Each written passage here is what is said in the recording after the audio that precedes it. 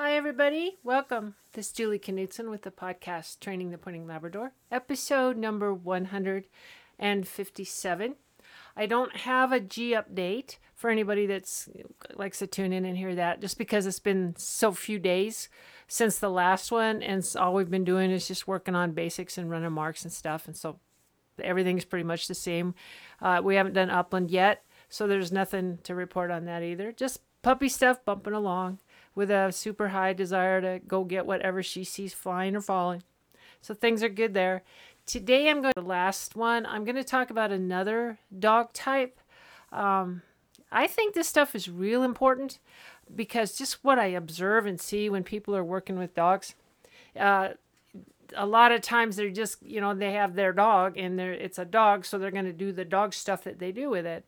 And sometimes that works well. And sometimes when you don't kind of deal with the kind of car you got there, you might have an old Volkswagen Beetle that's very old, or you might have a Ferrari, or you might have a Land Rover or an old Chevy pickup truck, and you gotta kind of know what you're driving to know how to drive it, and know what to do to maintain it, and know how to service it and get the most out of it. And it's just like that with these dogs.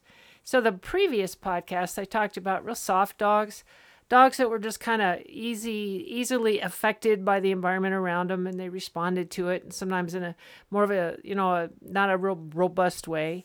And a lot of ways to just deal with that and work through it and not feed into it and let it grow, but instead, build some confidence and boldness by consistency and just a lot of exposure and patience. Today I want to talk about something that I have talked about before on these things. And it's going to be about what I would call them, if you and I were just talking, I would call them crazy dogs. But dogs that have kind of an ADHD thing going, where their attention span is about a second and a half, constantly, all the time, unless they're eating, chasing something, or sleeping. It's just a real sporadic attention span. And it seems like it's getting a lot more common, maybe because there's just more dogs. I don't know, or just I've seen more dogs, so I've seen more of it. I'm not sure what it is, but I always have several of those in the training kennel at one time. So at least, sometimes more. So I know that there's a fair amount of them. And I think a lot of times people misread that particular brain activity as puppy. Oh, it's just a puppy. And so, they excuse the stuff and figure the dog will outgrow it. Well, I have 2 kids with ADHD, and they don't outgrow it. It changes, and they develop coping mechanisms. But their brain still functions the way their brain functions. And it is, as far to the best of my knowledge, it's an organic thing. I don't know enough to say, but it is literally some brain chemistry, physiology kind of things in humans. And I'm just positive that it is in dogs as well. So, what they've often done and still do with kids is you drug them with stuff. You either, give them the speed thing that allows them to focus better, but then they are kind of amped up, or else they give them some of the numbing things so they're just not so much of a problem. And frankly, with dogs, that happens a lot. And I was sitting in my vet's office a year or so ago, and they had big signs on there, about how, does your dog get wildly excited when you leave, and do they all this stuff? But they had these nice calming, that's what they call it, drugs. And I understand the need for that. I'm not really belittling that. I'm just saying, yeah, you can drug it, but you can, if you understand the phenomena that you have, you can deal with it quite a bit. Because drugging it merely just tamps it down. It doesn't address it or fix it or develop coping mechanisms for them. It just overwhelms them with something stronger than their own chemistry. And so the dog can't really get better. So I'm going to talk about ways to maybe work through this. So let's just talk about what am I talking about? What does this look like? So on little puppies, it is hard. On little puppies, they, their brains don't support very extended thought. So they don't have a real kind of attention span. But a little puppy, even an 8-week-old puppy, can look you in the eye or not. So it's not like at that age they're not capable of looking you in the eye, but because they are, but not all of them do. So that is something that I would just look at. I wouldn't make a judgment on it, but I would just hold my little puppy up face to face and make some little scoochie puppy noises. And does the dog make just real rapid eye contact and then off and back and forth and off? Or, do they hold eye contact? I would always, well, with every puppy, I would always note that. That tells you a little bit about the thought patterns going on in that little barely developing brain. Something to just be aware of. And then when you see them interacting with the world they're in, whether it's another dog, whether it's the puppy bumper you threw, whether it's outside and a butterfly, when you watch them interact with something, can they maintain a sustained, interact with them, however that is. If you're just taking the puppy walk, which I hope anyone, especially with these guys, would be doing, does the dog remain connected with you? Or does the dog just kind of get off on its own and just disconnect and then stay disconnected as many, many other things are occupying its attention at the time? So it's not too difficult for a period of time to be able to see whether this dog engages very long with anything or not. Or does it engage another part of that would be, and again, I'm not an expert on dog psychology formally. Just out of, tens of thousands of hours of time with them. But another thing would be kind of a maniacal obsession with something. And you got to be real careful. When you have a young dog that really likes retrieving, and it's kind of one of these crazy guys. And so what a lot of people will do is just throw, over and over and over in an attempt to wear it out. And what you're doing very often is that maniacal thing that they get. Now, we want them to be passionate about retrieving. I didn't say maniacal ever. They got to really love it, but be fully engaged in it. But when their sort of eyes are glazed over and, and people, then they throw a zillion of these things, especially balls, which I don't throw for, at least the pointing guys. I don't throw balls because I don't want dogs chasing birds, period. But when people throw balls and then the dog kind of gets lathered up, and really their eyes, if you look at them, of course, they're not making any eye contact with you at all because they're getting in this maniacal crazy thing and it kind of feeds itself and accelerates it. Worst thing ever, that kind of maniacal place. It could be maniacal over the squirrel on the back fence. It could be maniacal over this weird stuff. People going by the window and they just go nutso, right? And I mean, it's out of proportion for the situation. Sometimes that is a little key, that the mind is kind of operating on its own and not really engaged with the world in which it's sitting at the time. And that's another part of this sort of hyperactivity thing that needs to be understood if you're going to own this dog, raise this dog, and then train this dog. So it's not just a goofy puppy.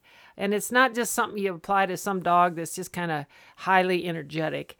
I'm talking about mental engagement with you and with the environment and with its activities. That's what I'm talking about. So you can have a high energy, high intensity dog that engages very, very firmly with things all the time. That's not one of these ADHD guys. It's just a highly motivated guy. There is a difference because with this hyperactivity deal, they can't control what they're thinking and sometimes even how they're feeling about stuff or what they're doing. So they don't have control over that. And if you feed into that kind of hyper deal, it makes it worse. It grows and expands that.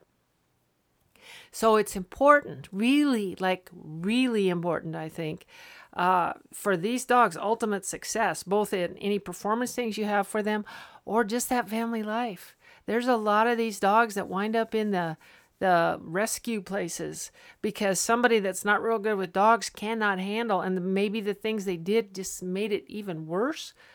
But they're like a kid with ADHD. A lot of times they could get into all kinds of trouble and you could misread them something fierce. You could think that they weren't very smart.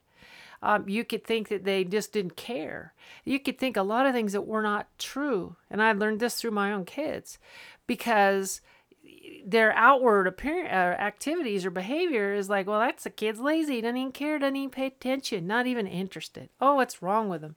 And it's because they don't know how to control themselves, the things that are going on in their head, to stay paying attention to something that they would really like to pay attention to. And I feel like it's that way with the dogs as well.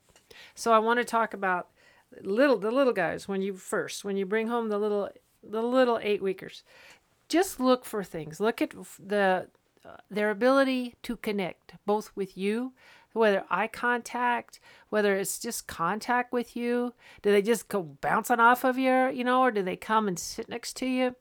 And then their environment outside. Can they go along on your walk and be on a path and just be smelling where the rabbits were and engaged with that and remain engaged? Or do they do that and all of a sudden, whoa, what was that? A cricket went over and a grasshopper. And now we're on that and we're here and there and we're all over the place. So you can get a lot of signs very early on. Also, their interactions with other animals. Do they read the other animal with which they're interacting and then adjust? Or do they just mindlessly do stuff and, the other dog is saying, I don't like this, and they just don't even know? So look for signs like that. So that when they're very young, there's kind of a two-pronged approach to what you want to do to this. Three. The first one being, be aware of this. Going, oh, this little guy has a mind that's getting the best of him and doesn't always work in concert with the dog's best interests, the body, you, or whatever. Please, the most humane, loving thing you can do is to be aware of that. Then, try not to do things which magnify or enhance a chaotic kind of thinking. Again, running around crazy with a bunch of dogs. Worst thing ever, because then you don't have to think or focus or anything. You just follow your urges and go for it. So the craziness, throwing a ball, and the other dog's getting it, and they're getting it, and then any of that kind of stuff, I would never do with a dog like that. I would do that walk thing, and I would watch and watch and watch about this dog's level of engagement with itself, with where it is, with me, with what's happening, with the temperature, with all that stuff, sticky stuff, scary stuff. Is it thinking about something else and doesn't even miss and just falls off of something? Maybe not, because that might not be a stupid dog. It was just mine was on something else, and it didn't take in the fact that there's a drop off in front of me. So there's a lot of stuff like that if you watch the detail. And then, so use your walk for that and learn a lot about that stuff. And then give very small opportunities with very limited stimulation to engage with this dog. And let's say you got a little 8, 10, 12-week-old puppy, right? That just seems like one of these crazy guys. So one of the things you want to do without a lot of stimulation around, like not at a park, kids are screaming, balls are flying, frisbees are going all over, other dogs are everywhere. Not the kind of place I'm talking about. For me, early mornings.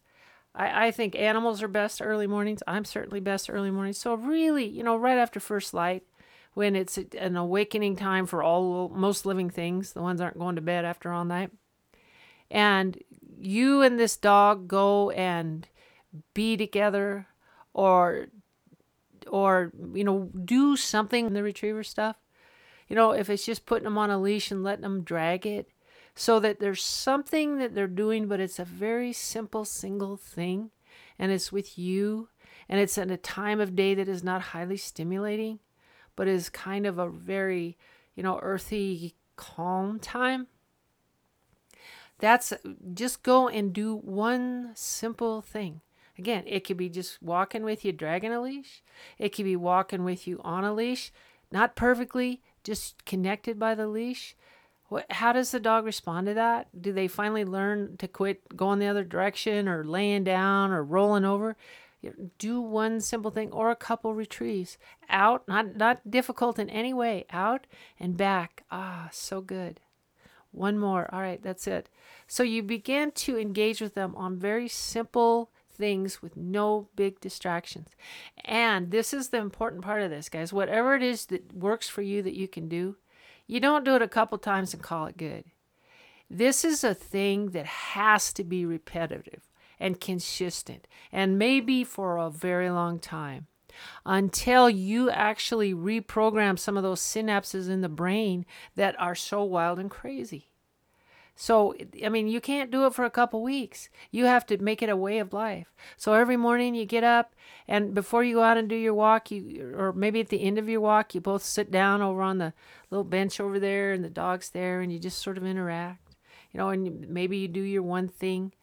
But until the dog begins to develop a habit of this calm, connected thing. And first you have to get it in one simple place. So I get the ideal early morning, nobody else around, the world is calm and quiet. Excellent place. And you're only going to get this connection, this understanding, this thing going between you, maybe in the beginning for 5 or 10 seconds. Maybe that's all. But you'll notice that next week or the week after, it's 30 seconds before they saw the fly go by. So it's something that you have to just wear into their developing. And this is real important. If you take a 5-year-old dog that he's got his thinking pretty hardened in. Now, anything can learn and change, of course. But when they've had 5 years of being the way they are, that's a big road to try and adjust that. When you have that little 8, 10, 12-week-old puppy, you don't have any hardened thinking at all. You have what their organic thing is, which is crazy. So you can now start to form that into small pieces of continued thought, some focus, some attention, some engagement. And so that's why you want to do it for the whole first year of this dog's life and forever. But you really want, while that little brain is forming and all the body's working with the brain and they're all connected and this little dog is learning what its thing is in the world, if you spend energy and time in the focused, aware, connected activities and moments more than you do the wild and crazy ones, then that's what is going to continue to grow in that little dog's head. If you don't have time for that, then whatever the dog does most of the time or has the most fun with, which it may be the kids throwing the ball 73 times, then we are enhancing exactly the kind of thinking and synapses that we don't want.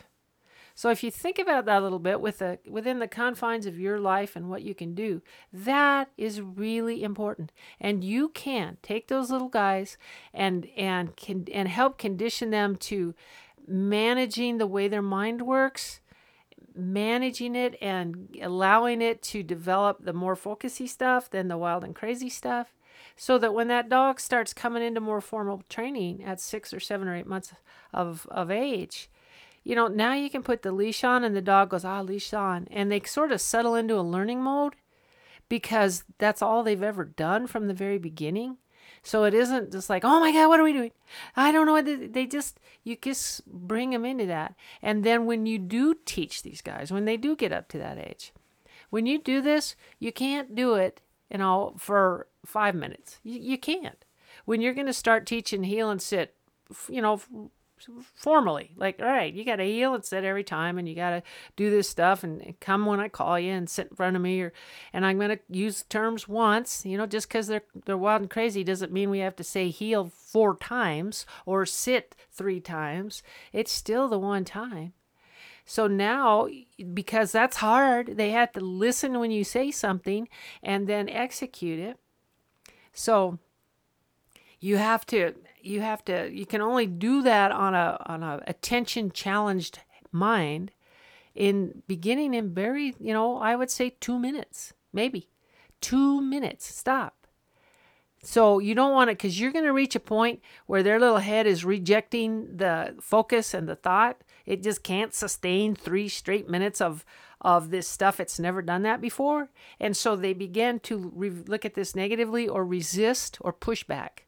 And you don't want that. Now we're engaged in a conflict, which we don't need. So you start them nice and slow and easy on this stuff. And for a short period of time. The thing, though, you got to be careful, and I've seen people do this. I really want to caution anybody that has one of these dogs that's listening is just because their focus is a little bit challenged at times doesn't mean you say any command more. Matter of fact, I'd say you say it less. So what you have to do is you have to be as fully engaged as you want that dog to be. If you're not, and you're working with one of these dogs, not good. Absolutely not good. So maybe you're not real good at going more than 2 minutes, staying fully engaged in this activity. But in your mind, we'll just use basic obedience. If when you say sit, bottom goes down. First time. You can control that. You can teach them, push the bottom down, make sure they know what sit is. Later, you can enforce with some kind of enforcement pressure, pop on the bottom with a plastic thing or something, so that they learn when I hear one sit, I sit. And they can. And as you go through this consistently, not doing identically the same thing every day, but some version of this work where it's always consistent and it's not to the point where they're just fighting to even remain engaged with anything. By this time, you should know that. And so still demand a very high standard. Do it for a short period of time. Now, folks, this does not mean, okay, instead of my normal 10-minute obedience session or whatever you conventionally do, I will do 2 minutes in the morning and then 2 minutes before lunch, and then I'll do 2 minutes in the afternoon, and you're still going to get your 10 minutes in. Generally, I wouldn't do that. And I know people like to do that, and maybe there are some dogs that benefited by that.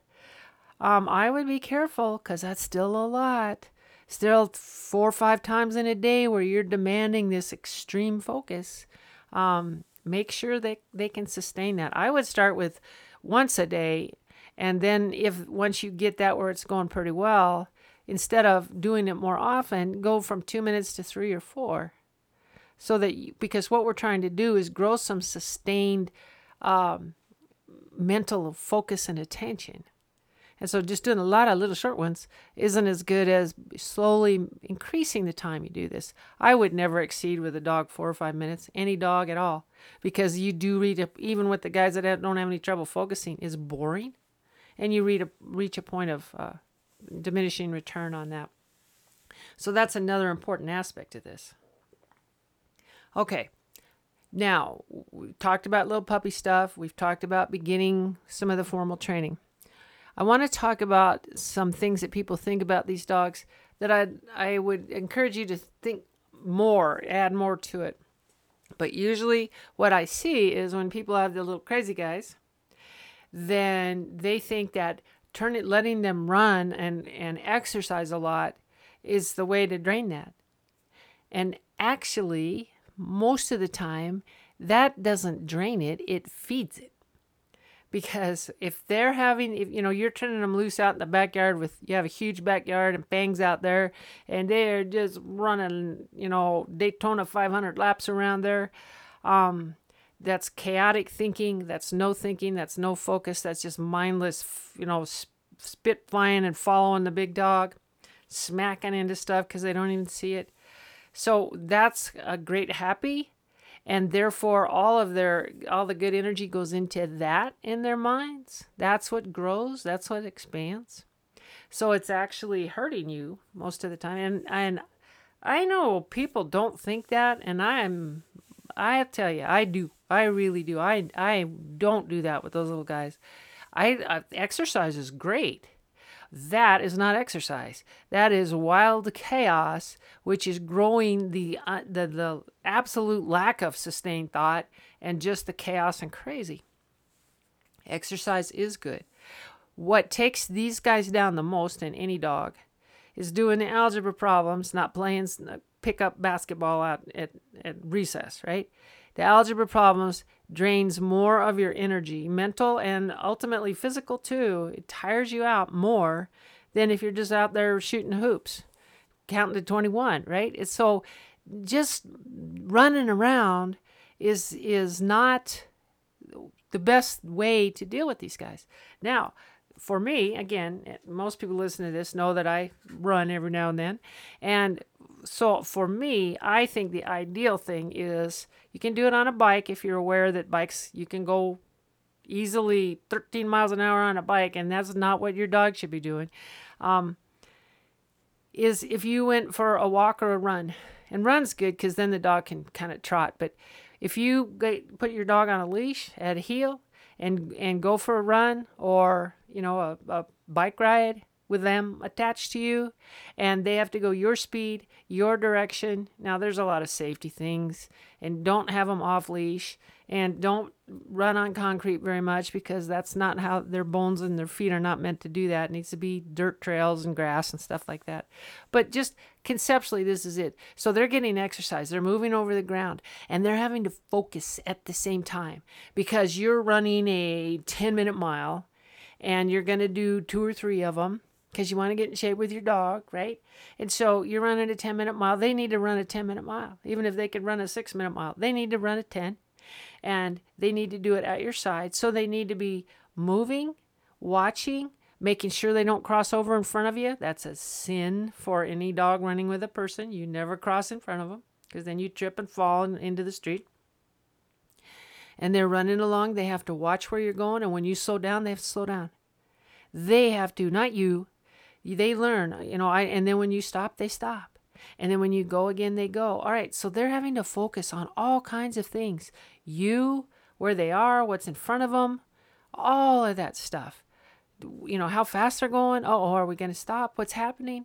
And at the same time, they are getting a very appropriately moving, balanced forwards, the way they're meant to move forward. So your damage and injury, susceptibility is far less. And they are having to focus and do something they love, which means that's what's growing with the focused thinking, right? And you're spending the energy that they do have a lot of because they're young and crazy. And yet it's all working so well for you. It's like magic. I could just sit here and tell you stories of dogs whose lives I've saved because of the situation they were in and how they felt and what was going on. And I would just take them out on this run, and within, I would say, 3 weeks, they got to learn not to go in front of you, or they can't just pee whenever they want. They have to do all that before, just like running an event. You can't be going along the highway and all of a sudden you have to get ripped off because they stop. But they go and they just love this, and their mind is focused the whole time. They're doing what they're meant to do, which is this running. And they're doing it with you, and their mind has to work the entire time. And so when you do that with some consistency, it is heaven to them. And especially the crazy guys with the mind all over, it just like it does with people, the mind stops that and it settles in on the activity and it takes in what it needs to take in and nothing else. And it is just like giving them a magic pill. Only they get fit, they get healthy, they spend the physical energy they don't need, and they develop the mental focus that they need, and they're doing it all with you. So that's one of the magic pills for these kind of dogs, and really any kind of dog, but it's a problem solver with these guys. And again, because whatever they're doing that they love the most is what that thinking and that mindset expands and grows and develops. And so that's why that kind of activity is, if you want to get them exercise, not running around the backyard with Fang, but get off the couch yourself. And even if you're just walking, then go get where you can walk 3 or 4 miles at a good clip. That dog right at your side the whole time. And you don't stop and let them sniff stuff, and they can't chase the robin. They can go I've had dogs that could go 12 or 15 miles. I just wrap the leash around their neck, and they would just stay with me. Never stop to do anything. I'd let them stop and get a drink somewhere. But they just were just in the zone, man. They loved it. Like we were antelope just running across Wyoming. And that's probably the single best thing in a dog's head that you can have. So if you're lucky, and if you have I wouldn't, get your aero bike for this, but a kind of a nice just beater bike, and go on a dirt road or a path or something with the dog attached to you, not running all crazy all around, and you can go on a bike and do this stuff. It's just the rewards are humongous if you do it. But that's one of the best ways to grow the mind nicely and spend the energy at the same time, and you kill like 5 birds with 1 stone with this deal. So that's probably one of the most helpful things for these. If you develop that kind of thinking and that kind of ability to focus and be really happy about it, then you can take these crazy suckers and turn them into top performing animals or fantastic house animals, family pets to have around, because now they're calm and they're just laying down and they're not fretting and obsessing over all kinds of stuff because their mind has gotten all that stuff worked out in some of the activities that you've undertaken with them. So I'm going to leave it with that because that's a lot that I'm talking about. And these dogs, if you don't want to drug them up or send them off to somebody who kind of beats them into submission for you, if you identify what they are and it's a time. These guys take the time and they take the consistency every day. And when you do that, the payoffs are huge. But it's going to be more work. But I will say this on the behalf of the dog. It's hard for them. It's hard to be one of them. Just like it's hard to be a person with ADHD, especially a lot of ADHD. It's hard. My daughter made me understand that so well. And you can get angry and frustrated because you know how it's supposed to be, but it's not that way, and your mind isn't supporting what you want to do and how you feel about stuff. And it can be a very difficult thing. And it's definitely that way for animals. They don't want to be all wild and crazy and slamming into stuff and spit flying and seeing you frustrated all the time.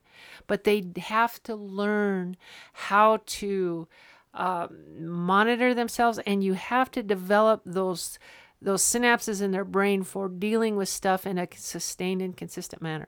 And that's, if you don't do the work, they can't possibly develop that. So it's real doable, but you got to really undertake the project and really care about these guys. So that's today's on Crazy Dogs, ADHD guys. I hope that makes sense to people because I know there's a lot out of them and they can be so frustrating. I know when I get them in, and they've never been taught anything, and good Lord, it's not fun because I have to try and get it all done in a short period of time. And it's just would have been nice if they had never learned just the crazy, crazy deal. Really would have been. So that's it for now. Next one, I'll have a G report, and I'll either do some listener questions or we'll talk about maybe the fire-breathing dragon guys. We can talk about dealing with them because a lot of us have those kind of dogs too. So I hope people find that useful. I hope everybody is safe. Getting ready for 4th of July coming soon. Have a real safe and happy one of those. And I will be back soon.